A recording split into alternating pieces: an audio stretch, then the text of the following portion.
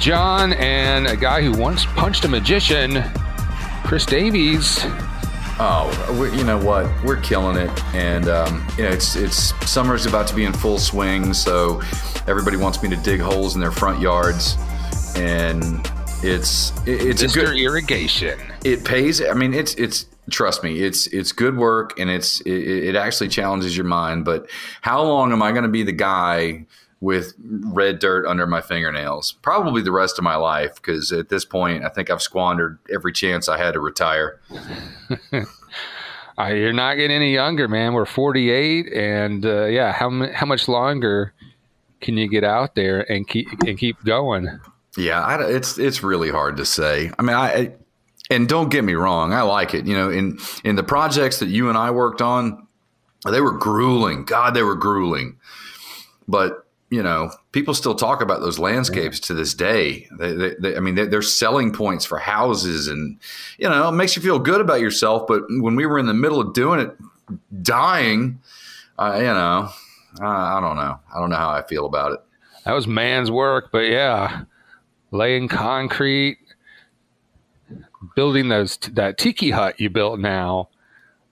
And the electrician came out and wired it up, and these people got a tiki hut in their backyard. I mean, with refrigerators and wine coolers and beer fridges and freezers and green eggs and I mean, come on, I give it. It's nice, and you know, if I could do like some sort of Vanilla Ice project, you know, where we could step in there and go, oh yeah, y'all gonna like this when I put this giant mirror on the wall, you know.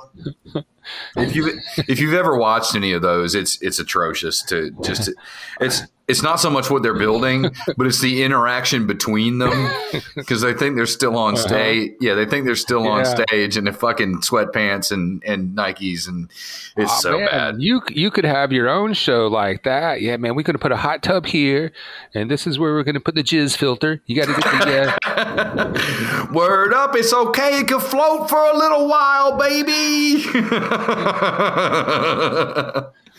Well, I talked to you about this a little while ago, and you know, good friend of the show, Chad, he was commiserating with me on the very same topic. Like, okay, well, what if we hadn't have decided upon these miserable ass career choices? You know what? And even the man from the December to Remember asked me, you know, man, he's like, I just don't know. You know, people don't smoke their whole lives and drop dead of lung cancer. And, you know, I think going full bore is the idea.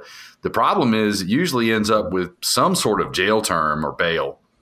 Hey, yeah, quick shout out to Chad, by the way, who's been pumping the show. And I understand he's left his position where I used to say every December is a.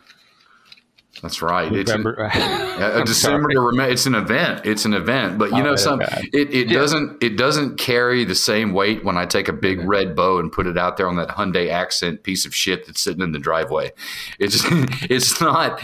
You know, it has to be a Lexus at that point, or you know, like a red Mercedes with Santa driving it around, getting his dong snobbed on by his wife or something. You know, I mean, it is iconic, but I think he's enjoying himself because he doesn't have to sit around with all the assholes on the 4th of July. You know, the two people that think the 4th of July is a great day to go buy a car because they have nothing better to do with themselves whatsoever that day. Yeah. The place down here, we're just cutting a spot. They're going to be open on Memorial Day. And you know. No wonder car people are miserable as hell. They don't want to sit there. Yeah, I really want to sit here and grill hot dogs and talk to the two assholes that are going to come in this building and try and stick me with this car. You know, I get it. I totally get it. Every November is a December to remember. Like the sales event. You got to get to December and November. And in October, all I can think about is a December coming up because it's going to be the one to remember. I want to get down to that Toyota Tentathon for October. Well, you know, instead of being a wedding crasher, I guess, you know, for the holidays, you can go hit up these places where, you know, they've got hamburgers and hot dogs, and you wean them enough information to just seem as though you're interested. You toy with them a little bit, get a free Coke, and Yeah. and then you and Beth bust up in the van and just haul ass. Don't say anything. Just leave. Let's go waste as much time as we can until they just quit engaging us. Well, but at that point you're still swiping their hot dogs and potato salad.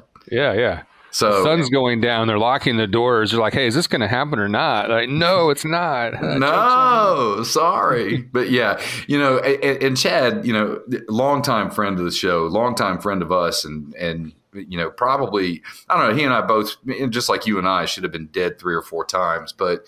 We were discussing what would the career path be? What would the ideal? Okay, yeah. Where would you go? What is it that you really want to do outside of okay, yeah, I want to go live in Barbados on the beach and not ever touch my toes again or shit like that. I'm thinking like a real honest to God career that you actually get something out of. That's a deep question. That's a good question. What did you come up with? Well, I sir have a few I have a few for us. One of which is actually integral to our commune setup. And once we start farming, somebody has to cultivate the mung beans, because you realize we're going to be dirt ass poor. So. Unfortunately, that's what you want. That's your next career move, is the mung bean harvester. No. But here's the thing: we're going to have to have we're going to have to build a rice paddy, and we're going to have mung beans, because we're going to be dirt broke. So we're going to be eating those things at least 6 days a week. Okay, I thought you were going to be like, guidance counselor question, like I need to pick a different career. I'm like, well. I was going to be a writer, but Hustler magazine said my articles were too filthy. So